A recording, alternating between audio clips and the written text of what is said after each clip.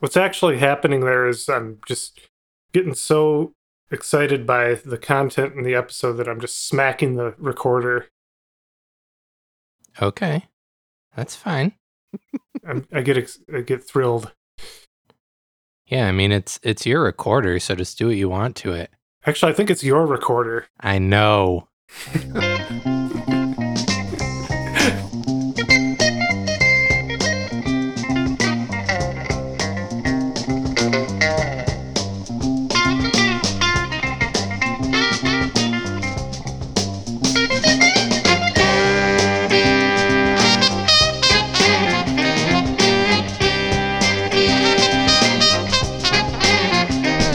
Welcome to I'd Buy That for $1, a podcast about inexpensive, common, and underappreciated records that are waiting to be rediscovered.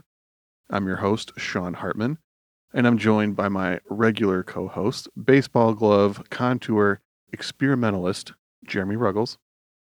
Have you considered the texture of crayons? You know, not recently, but that's something to think about. Suppose the grippy feature of a nice crayon glove. Okay. I hear you, Jeremy. We're also joined by the foremost American expert on the rewiring of Magnepan speakers, Peter Cook. Foremost in America, yes.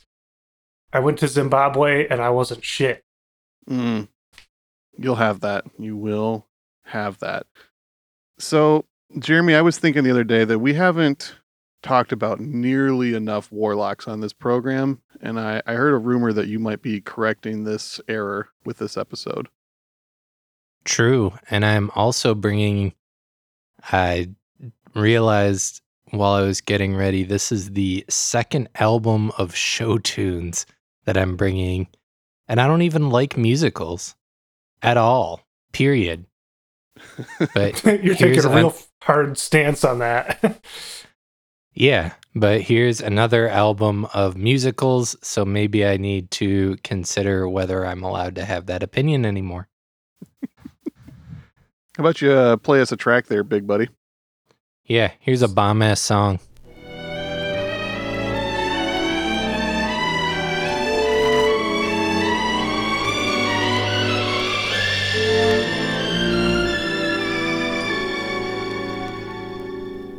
What kind of fool am I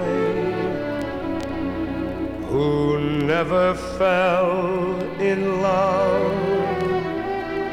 It seems that I'm the only one that I have been thinking of. What kind of man is this? An empty shell, a lonely cell in which an empty heart must dwell.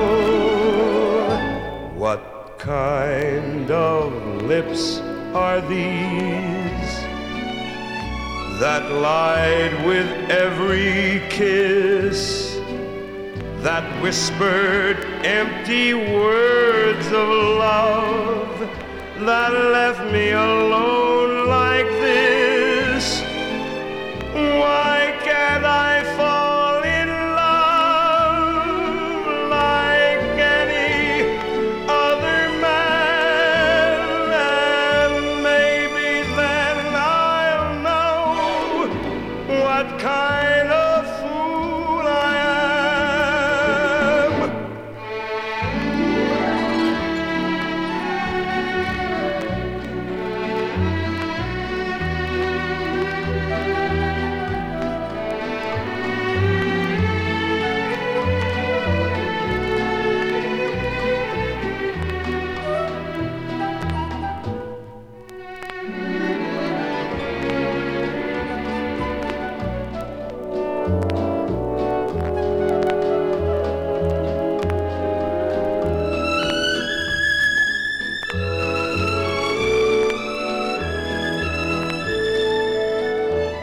Ooh, Jeremy, What a voice.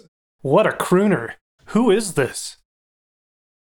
Well, if you clicked the play button on your podcast, you know it's Sammy Davis Jr. That seems a little ableist, Jeremy. I suppose so. I'm sorry, Peter. That was Sammy Davis Jr. singing What Kind of Fool Am I? From the musical Stop the World, I Want to Get Off. Yeah, Sammy Davis saw the play and he really dug a bunch of the songs. And 4 of the songs on this album are from that play in particular. Stop the World, I Want to Get Off. Yeah. I read the plot.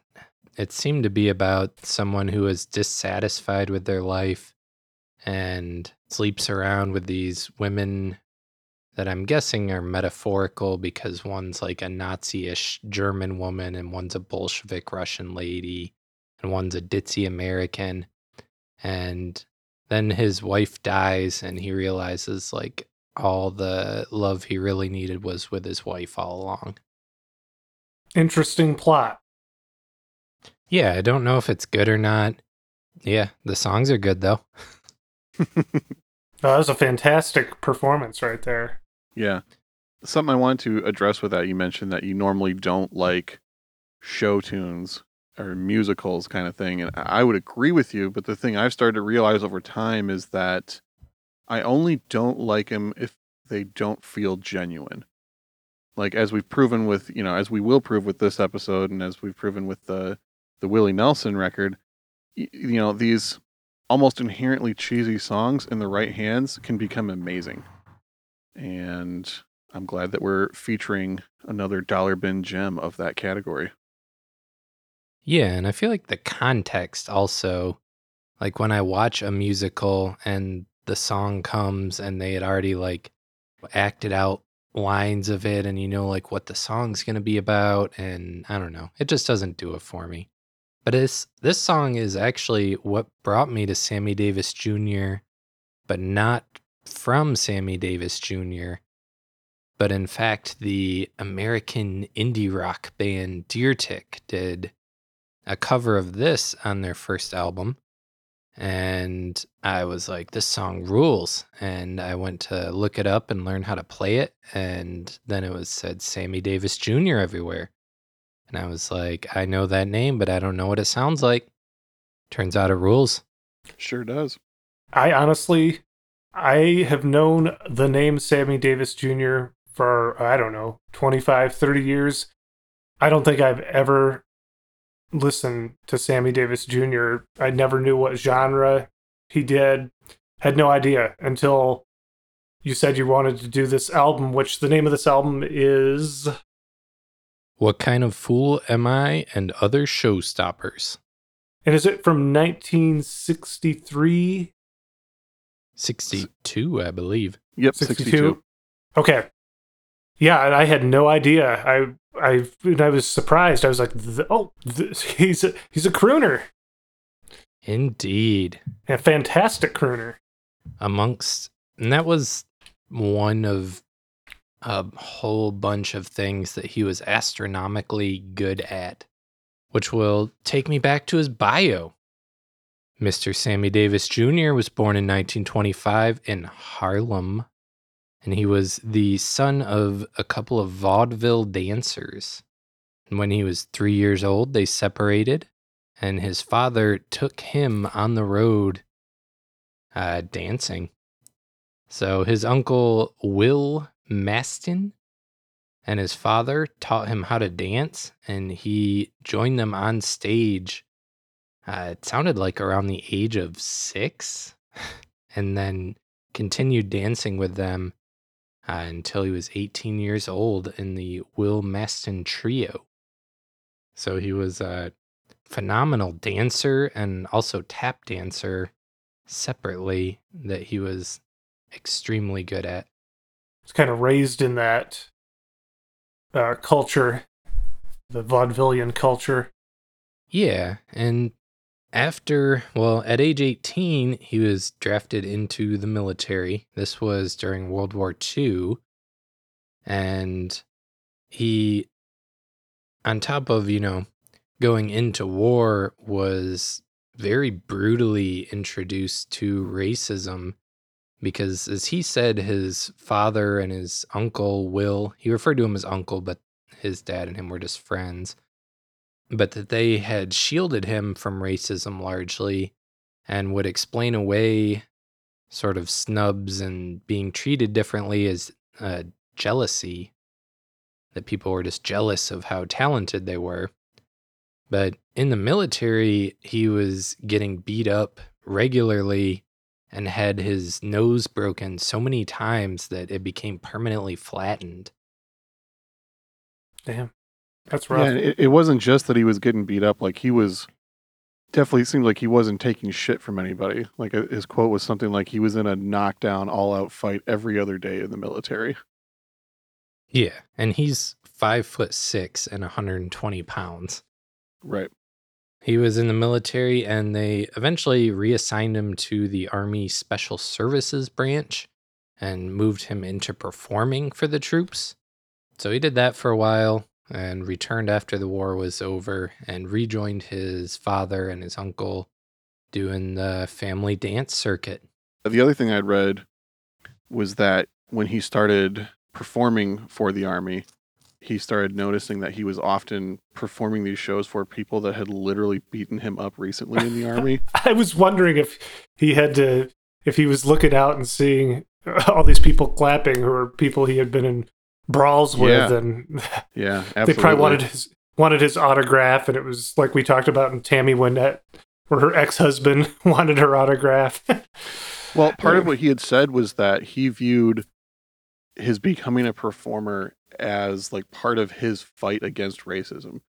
His thought was that if these people who had viewed him as subhuman before saw him as a performer and maybe like started to recognize his value a little bit from that he could maybe do his part in starting to like change some of these racist views, which is just crazy to be able to take like that kind of an approach to it and not just remain like bitter about it. I mean, I'm sure there was bitterness about it too, but it's like it felt like something that I personally would not have been capable of having the viewpoint of. Yeah, that's some insight right there. Yeah, he definitely opened doors, I would say, in multiple forms of entertainment for Black Americans. So to some degree, it seemed to work, though a lot of it, he used other tactics as well to kind of help end racism, or not end it, I suppose. Yeah, we're not lessen it. Yeah, we're not there yet, unfortunately. When he came back from the war, he began recording blues songs under the pseudonyms Shorty Muggins and Charlie Green. And then in 1953 was offered his own TV show. They called it 3 for the Road, and it was about 3 struggling Black musicians, which at its time was very progressive to portray just everyday lives of Black Americans. And they had lined up a bunch of Black celebrities at the time to be on the show, and were going to film the pilot and everything, but they couldn't get anyone to sponsor the show. No corporate sponsors would sponsor it because they were Black. What year was this? 1953. Oh, wow. Following that, in 1954, he was in a car accident while driving on Route 66 that nearly killed him, and is also when he lost his eye, which I didn't even know until I was doing research. Somehow I had no idea. Unfortunately, I knew that from an Adam Sandler lyric. I'm not proud of it, but he did sing the line, Sammy Davis Jr. only had one eye. He has a plastic eye that replaced it, right? It's a glass eye. It was a glass? He recovered he had become friends with Frank Sinatra, who the Will Maston Trio had opened for previously, and him and Frank hit it off. And after the car accident, he was recovering at Frank Sinatra's house, and his friend Eddie Cantor had been talking to him about the parallels, and they had talked about, their life experience, specifically in regards to Eddie being Jewish and Sammy being black. And Sammy began studying the history of Judaism and converted in 1961. 1959, he joined the Rat Pack officially with Frank Sinatra, Dean Martin, Joey Bishop, and Peter Lawford, which I have to also admit previously, if somebody asked me who was in the Rat Pack, I'd be like, Frank Sinatra, Dean Martin. Yeah, see, I wouldn't have even known just that. looked that up the other day, actually, before I even know you were doing this, because I had that thought. I was like, oh, yeah, the Rat Pack. Who was in that? Sammy Davis, Sinatra, and... Yeah. We're not of that generation. No. Well, and the other two guys were definitely a lot less famous than the other ones, so it kind of makes sense that everyone's forgotten about whoever those other two guys were. Yeah, one of them was like a cousin of JFK or something, and Right. was Oh, probably some just Illuminati connected shit. in. Mm-hmm. Yeah. Sammy actually talked Sinatra out of, he originally wanted to name the group the Klan, which for obvious reasons is a terrible name. It's a good thing Sammy was there to talk him out of that. Mm. Yeah. So Sinatra decided to call it the Summit, and then the media just decided to call them the Rat Pack. Yeah, it's really up to the media. And Frank Sinatra. Frank Sinatra hated it many, many years ongoing from there, but it stuck. I'm going to throw another song at you. Do it. This one really struck me because it's kind of strange. It's just Sammy and a drum. Oh, I love this And one. Mhm. Yeah, this is a really this cool song version. also blew me away. So, Begin the Begin.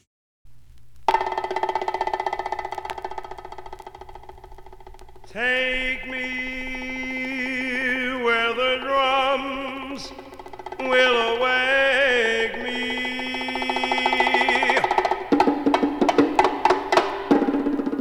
Take me where they begin the begin.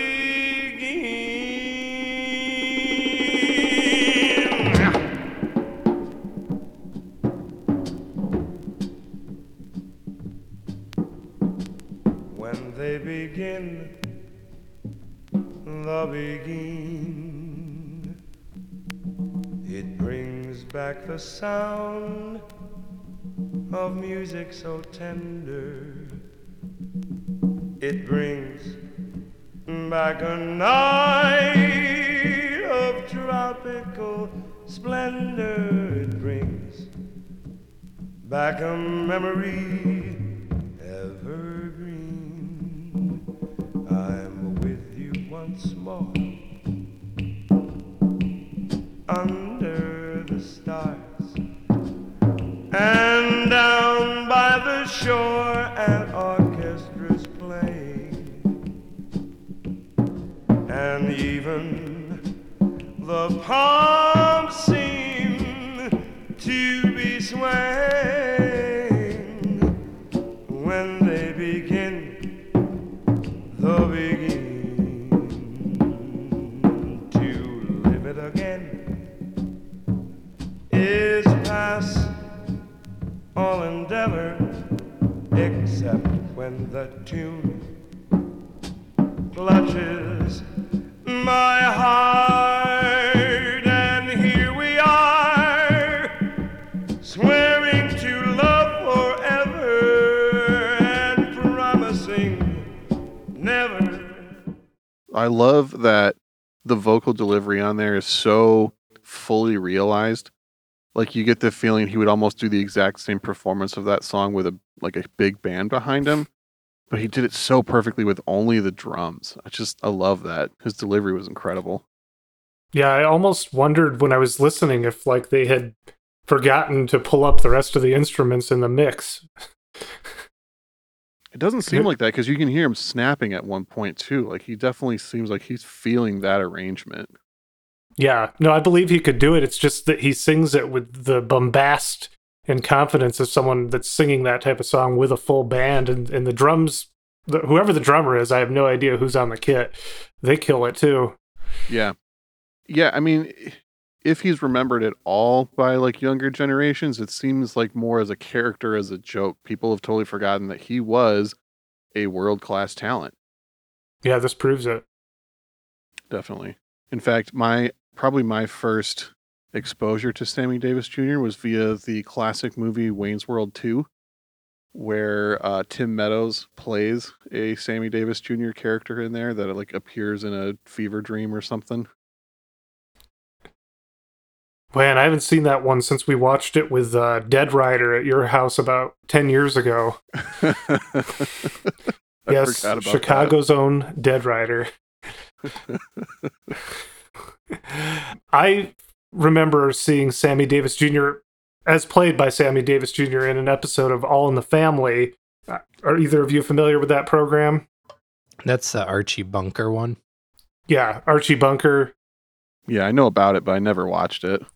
So I don't know how many of our listeners. I try not to assume what they do know and don't know. It was a show. All in the Family was a television program in the 70s that featured a character named Archie Bunker, his wife Edith, and his meathead son played by Rob Reiner. Oh no, it was his son-in-law. I think it was his son-in-law was played by Rob Reiner, the director of like Misery and When Harry Met Sally. And Sally Struthers was his daughter. And Archie Bunker was portrayed as this all-American bigot, essentially, played by Carol O'Connor. And they had an episode where they were obviously trying to make fun of this mindset, this American mindset. Unfortunately, some viewers took it as like upholding those values. But Sammy Davis Jr., Archie was a cab driver. And there was an episode where Sammy Davis Jr. had been a passenger in his cab and had accidentally left his briefcase in the cab. So Archie comes home and, he's like, hey, I had, a real talent in my cab, Sammy Davis Jr., and he's coming by now. He's got to pick up his briefcase. And so Sammy Davis Jr. comes over, and it's like the only time Archie was ever excited about a black person being in his house. And he tells Sammy Davis Jr., like, oh, mister, you're a real credit to your race, So Sammy Davis Jr., you can see his attitude shifts at this moment. Archie, they want to take a picture together, and Sammy Davis Jr. counts it down, 3, 2, 1, and then just plants a big kiss right on Archie's cheek as the photo's taken, and Archie just looks petrified, and it was legendary. I saw that episode when I was probably about 15. And that's what I remember Sammy Davis Jr. from, is him making a fool out of Archie Bunker. Which was not even Sammy Davis's first legendary on-screen kiss. True. Because he had a show or a special with Nancy Sinatra where they started the show by exchanging a kiss, and it was like unheard of because no one had seen a black and a white person kiss on television before. Uh-huh. Yeah, that was the first one. Anyways, if you guys are done talking about TV, I want to talk about Sammy Davis Jr. Well, at least his music. Well, Sammy Davis Jr. had a TV obsession, so it's appropriate, Jeremy. Yeah, and he acted in a lot of things as well, but true. We're not focusing on that. We're focusing on the music. All right, let's talk about some music. That's fine. We can do it. Let's go. All right. Well, he was performing with the Rat Pack. And if you know about the Rat Pack, they were tied to the mob and that they were playing in Vegas a ton. So he was headlining shows in Vegas, but they wouldn't allow Sammy Davis Jr. to stay at the hotels or eat at the restaurants there. And Frank would occasionally strong arm them and be like, hey, either you let him stay or we're not playing. And then Sammy started singing up for himself too, and just telling places he's not going to play if they're going to have segregation rules at all. So that was another way that he was able to help lessen racism in his day. But he kept having to face this stuff down nonstop. 1957, he was seeing an actress named Kim Novak, and the studio head at Columbia Pictures, who had signed this actress, was worried about how it would look, her dating a black man. So he hired mobsters to threaten Sammy Davis Jr., who then showed up at his door and threatened to break his leg and knock his other eye out unless he married a black woman in 2 days. What the fuck? Yeah. So in, fearing for his life, Sammy paid an ex of his allegedly $10,000 or $25,000 to marry him for a year so that he wouldn't get killed. They never lived together. It was like a sham marriage just to keep him from getting killed, essentially. Wow, that is nuts. Yeah. Yeah, and there was a really heavy story I read about. He got like very drunk the day of the wedding, and like I think post wedding he like actually assaulted his new bride and was like trying to choke her, and people like pulled him off of her, and he was like broke down in tears after that, saying like, why can't they just let me live my life? It's like super heavy. There's so many crazy heavy stories similar to that have happened to Sammy over his life. But yeah, when I read that, I was just like, had to pause. I was like, man, that is just so fucked up on so many levels. Yeah. Yep. And it just kept rolling. In 1960, he was going to marry actress Mae Britt, also an interracial marriage. And he delayed it because him and Frank Sinatra were campaigning for JFK, and JFK wanted them to delay the wedding because he didn't want pictures of this interracial marriage, getting to the media, and he was worried about it losing vote with Democrats in the South. So he delays the marriage for JFK. JFK wins, and then JFK promptly uninvites Sammy Davis Jr. to play his inauguration after they went through with the marriage after he won the election. Sammy Davis Jr.'s daughter described that as the greatest humiliation Sammy Davis felt in his life, to have campaigned to help this guy win and put off his marriage for it, and then for the guy to turn around and snub him from playing this inauguration because he went through with a marriage that he had already delayed for him. Yeah, greatly soured him. Yeah, especially because JFK was supposedly, running on this like partially like anti-racism platform. So for it to be like, yeah, we're making these strides supposedly, but it's still pretty superficial. And from what I understand, not only was he dropped from the inauguration, but he was dropped like the night before, like super last minute. Yeah. Yep. And that is something to bear in mind. I know a lot of people know Sammy Davis Jr. for an infamous hug he gave to Richard Nixon that, out of context, seems bizarre for him to be supporting Richard Nixon, but in the context of, having been snubbed and used by Democrat JFK, it makes more sense, I suppose. Right, yeah, political affiliation seems to matter a lot less after you experience something like that. Yeah, the way I heard the Nixon stuff described, Sammy largely seemed like he was trying to gain some sway with the president, who actually seemed to like him and kept inviting him to the White House. And he saw it as an opportunity to try and get funding for anti-poverty programs. And also, a link to our Stevie Wonder episode, he was trying to get the president to make Martin Luther King's birthday a national holiday. Nice. I kind of assumed that was the reason behind the association, so I'm glad you did a little bit more digging on that. Yeah. There's also Clark Peters, who is a fellow trying to put together a play about Sammy Davis Jr., suggested a more cynical reason that Sammy Davis Jr. owed a ton of money in taxes. And it seemed as though Sammy was also trying to get Richard Nixon's help in getting rid of his enormous tax bill he had amassed. That was Clark Peters, Yeah. the guy that we just talked about that was on the last episode. He sang on Joan Armatrading's album From the Wire. Yeah, from The Wire. That's the guy. That's that guy. Wow, I didn't even notice that connection at first, but yeah. There it is. The Clark Peters connection. That's the new Tupac connection. Speaking of, do you have a Tupac connection, Peter? I do, yeah. So in Tupac's final video that for the song I Ain't Mad at You that came out just days after he died, the video had actually depicted him, Tupac, being shot, killed, and going to heaven. And then in heaven, he hung out with all these different celebrities, and one of them was Sammy Davis Jr. Nice.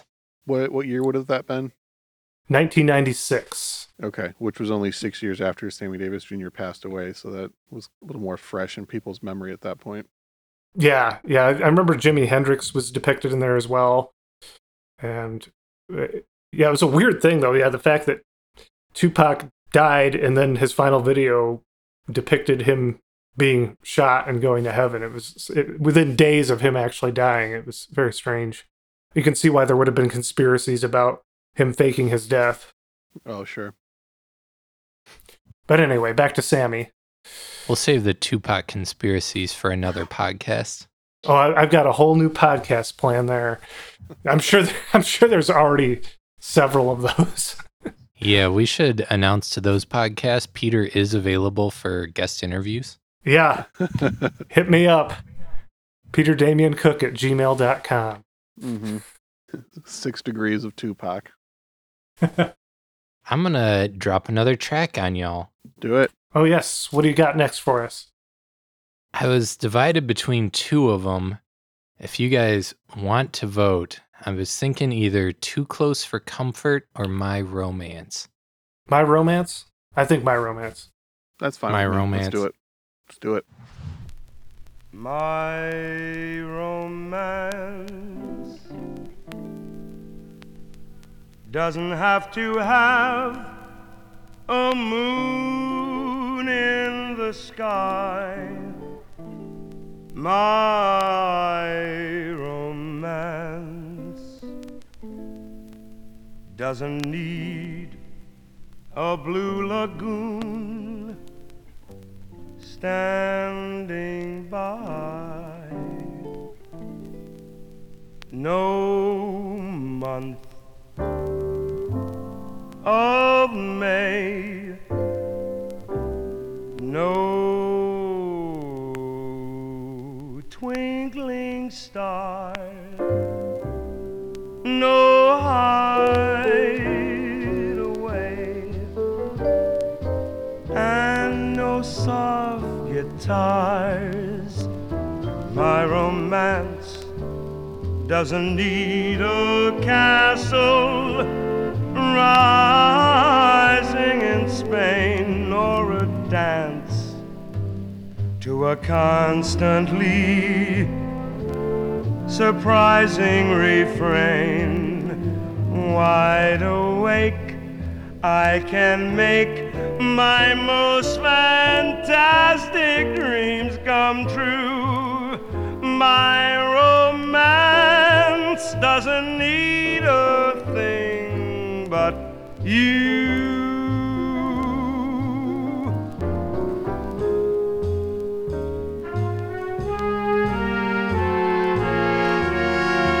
La da dee da dee da. We couldn't find a great deal of information about the players on this record. A lot of these older pop records, some of that information is just lost to time. Maybe it's hiding in the archive of a record company somewhere, but we did just find out that the director of the orchestrations was a guy named Marty Page or Pike. I guess we still don't know how to say this guy's name. But we talked about him on one of our very early episodes, which was Spirit, the family that plays together.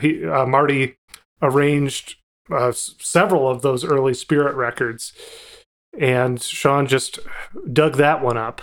So thank you, Sean. Yeah, it makes sense that he was willing to take some non-conventional approaches, like with begin with just the drums. The fact that he was willing to do records like this, and he did a lot of stuff with Mel Torme and some other crooners and big bands from the era, but then was also willing to work with Spirit. I feel like that range kind of shows on this record a little bit.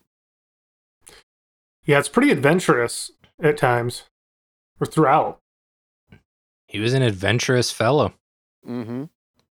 I watched a video of him on the Ed Sullivan Show, and Ed was like, "What are you gonna play, Sammy?" And Sammy was like, "Yes."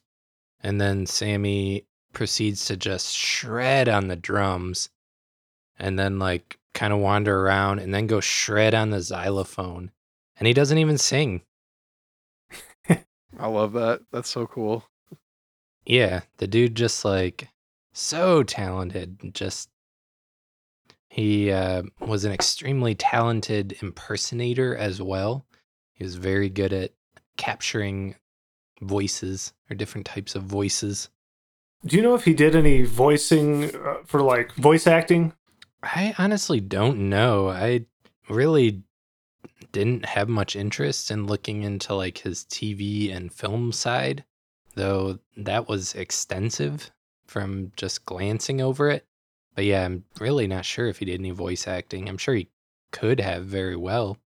He just strikes me as such a classic voice that would fit really well in like animated material. I'm looking it up now. He did like a couple things I've seen, but nothing that I really recognize. He voiced the Cheshire Cat in a Alice in Wonderland adaptation, like a TV movie in 1966. Okay, it looks like he in the 1985 version of Alice in Wonderland, another TV movie, he was the Caterpillar and Father William. Different adaptation. And then he was in an 82 animated movie called Heidi's Song. Okay. I'm not really familiar with that one either, but yeah, I mean, he extensive appearances on shows and then starring in some movies. He was in Cannonball Run 2, and then obviously the series of Rat Pack movies like the original Ocean's 11 and stuff like that. Yeah, this dude worked. It looks like he was in 2 episodes of Fantasy Island. Well, that's part of what I had read is he had a weird obsession with daytime television, like particularly soap operas and like very cheesy stuff like that, and wanted to be more a part of that than he even like already was. Oh yeah, I see it right here. That All in the Family episode was from 1972. Yeah, he was in a lot. I'm just scrolling through here. I can see he had an obsession with this and utilized that to get involved.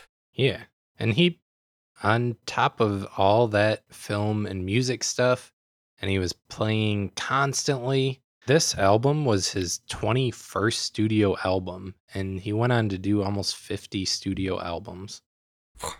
Extremely prolific. Yeah, and I saw that he almost had a like extended record deal with Motown. He put out 1, maybe 2 records with Motown, but was in talks with them about like launching a Motown subsidiary label that he would have control of, which never actually realized. But it would have been interesting if he'd have done that. I wonder what he would have released. Yeah, so I guess I wonder, did he jump around in different genres, or did he mostly stick to this style? Show to me. The Motown record was supposed to be freshening him up for a younger audience. That was in 1970. But it's all covers, and it's stuff that kind of makes sense. Like he did like Spinning Wheel for Once in My Life, Wichita Lineman. He did a version of Elvis's In the Ghetto because apparently they were really good buds. Wow. So it's like it was younger music for the time, but definitely all stuff that makes sense for a crooner to be doing. Yeah, so he's really just show business. Definitely. Just through and through. Mm-hmm. Mm-hmm. I think that his name was Mr. Show Business, right? Am I crazy? That sounds right. Yeah, I know he had some kind of a nickname like that. Yeah. Well, this is cool. I'm glad. I need to I need to scope out more of his catalog because this is Yeah. all new to me. I just knew him from All in the Family and Tupac's video. Well, Jeremy, you want to keep enlightening us? You got any more nuggets to hit us with about the wonderful Sammy Davis Jr.? I can tell you he was also an avid photographer on top of all this and shot film for like 30 years. Posthumously, they put out a book of his photographs that he collected because he captured a lot of rare photos of famous people because he was around them all the time. On top of that, he was an extremely skilled gunslinger and gun shooter and was extremely good at gun spinning and quick draw. Whoa. Yeah, Johnny Cash said that he could draw in under a quarter second, which is, extremely fast. I'm sure Johnny Cash saw a lot of gunslingers in his time, so if he's impressed. Yeah. I suppose I can cover the some more turmoil. In 1968, his wife found out he was cheating. They got divorced. And then Sammy entered kind of a rough patch of drug use, using a lot of cocaine and poppers, and became friends with Anton LaVey, founder of the Church of Satan, and started hanging around the Church of Satan. Yeah, that's an unexpected twist and turn in his story. Yeah, he associated with them for 6 years through 1974. There's some kind of TV show I read very quickly called like Poor Devil or something that somehow involves Satanism, and a bunch of religious people stopped it from actually going on the air. I don't know. It seemed like an interesting story if you're into that. Yeah. I wonder how much his conversion to Judaism had to do with his interest in Satanism, because Judaism has a long history of some pretty weird out there mysticism and different sects of the religion that are far more into that. So he might have been a little bit primed for that transition. Yeah, that would make sense. And for those who don't know, the Church of Satan isn't even really a religious thing very much. They do a lot of rituals. Primarily, it seems like a humanitarian kind of movement of sorts that is meant more so to like mock religion than to like actually believe in any certain religion. Right. I think it focuses largely on the self. Yeah, it's hyper individualistic. Yeah, I've known a few people that have dabbled. Sammy Davis was one of them. We were good buds. Yeah, he achieved the status of level 2 warlock, which I have no idea like how difficult that is. Like, is that a big accomplishment in the Church of Satan? Did you do any research on that, Jeremy? Yeah, he knows all about it. Here's all the levels. I did not, but warlock sounds pretty intimidating, so I assume that's pretty up there. All right, we can go with that. I mean, judging by his level of skill and seemingly random other things, I would imagine that he was like a top-ranking member of the Church of Satan. It only really fits with his life story. Yeah, if you told me right now that a level 2 warlock who's a good gunslinger was coming over to my house, I'd be a little intimidated. Yeah, exactly. And what really boggled my mind researching this is that would have been right in that time frame that he was like supporting the Nixon campaign. And I can't imagine how it didn't come out that Sammy Davis Jr. was in the Church of Satan and attending these ritualistic orgies and also supporting Richard Nixon. I'm sure there's a lot of Illuminati attending ritualistic orgies who are high up in there. I've seen Eyes Wide Shut. Yeah. I know. Nixon Ooh, went to true. his share of orgies, let's be real. Yeah. Orgies of profanity. If you've ever heard the Nixon tapes, it's like Casey Kasem or something. Casey Kasem outtakes. Vulgar. When those came out is when Sammy really jumped ship on Nixon, and he said he regretted it because he was kind of being led along by Nixon who Sammy believed was actually going to institute his suggestions and programs that they had talked about. But in reality, Nixon was just using him to try and improve his image with the black community. Well, I have no doubt about it. Yeah, but instead, Sammy just had to like carry the weight of having been associated with Nixon to the black community. And that really haunted him for many years. I don't know, probably it still haunts his legacy. I would bet there's a lot of people who don't really know the context of all that make their assumptions. Yeah, it probably wasn't good PR. Are there any other artists along the lines of Sammy Davis Jr. that you might find in a dollar bin worth checking out that either of you can recommend? I mean, obviously, Dinah Washington, for sure. Yeah.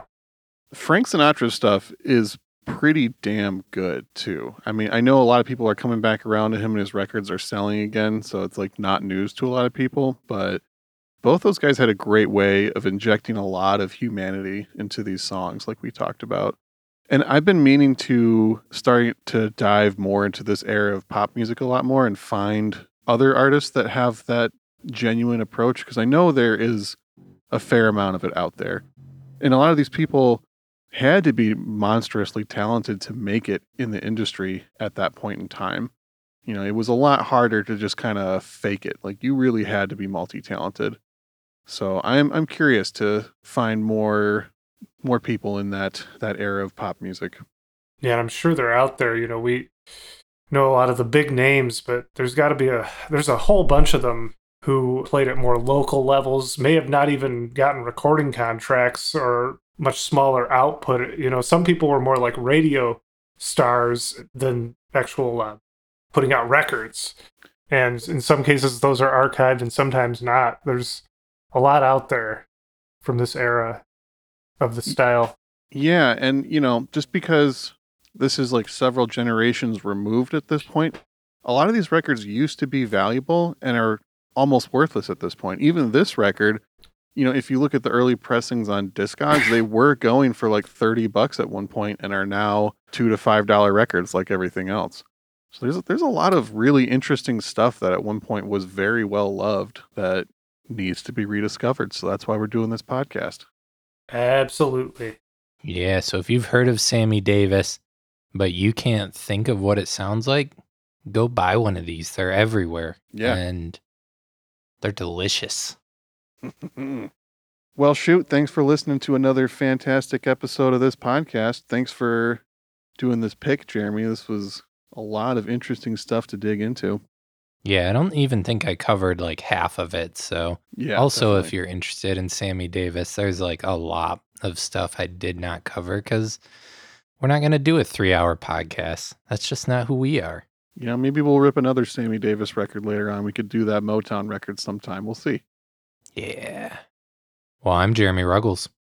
I'm Sean Hartman. And I'm Peter Cook. We'll see you next time. What track are we going out on, Jeremy? Oh, yeah, we're going out on, is it Once in a Lifetime? Once in a Lifetime. The Talking Head song? No.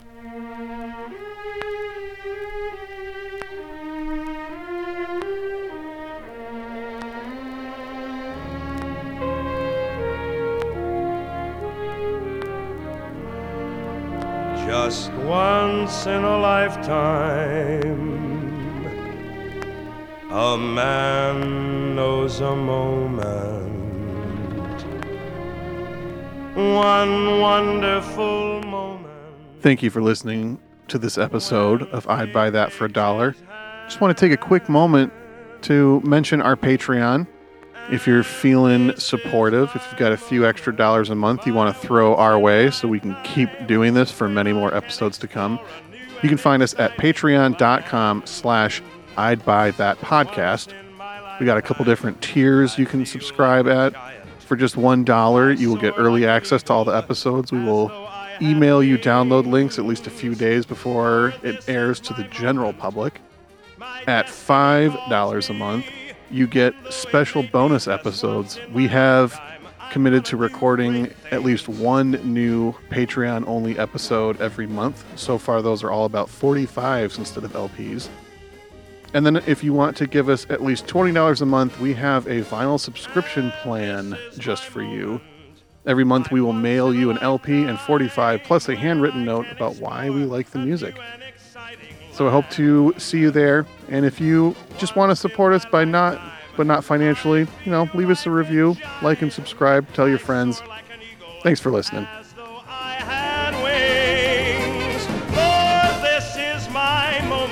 My destiny calls me, and though it may be just once in a lifetime,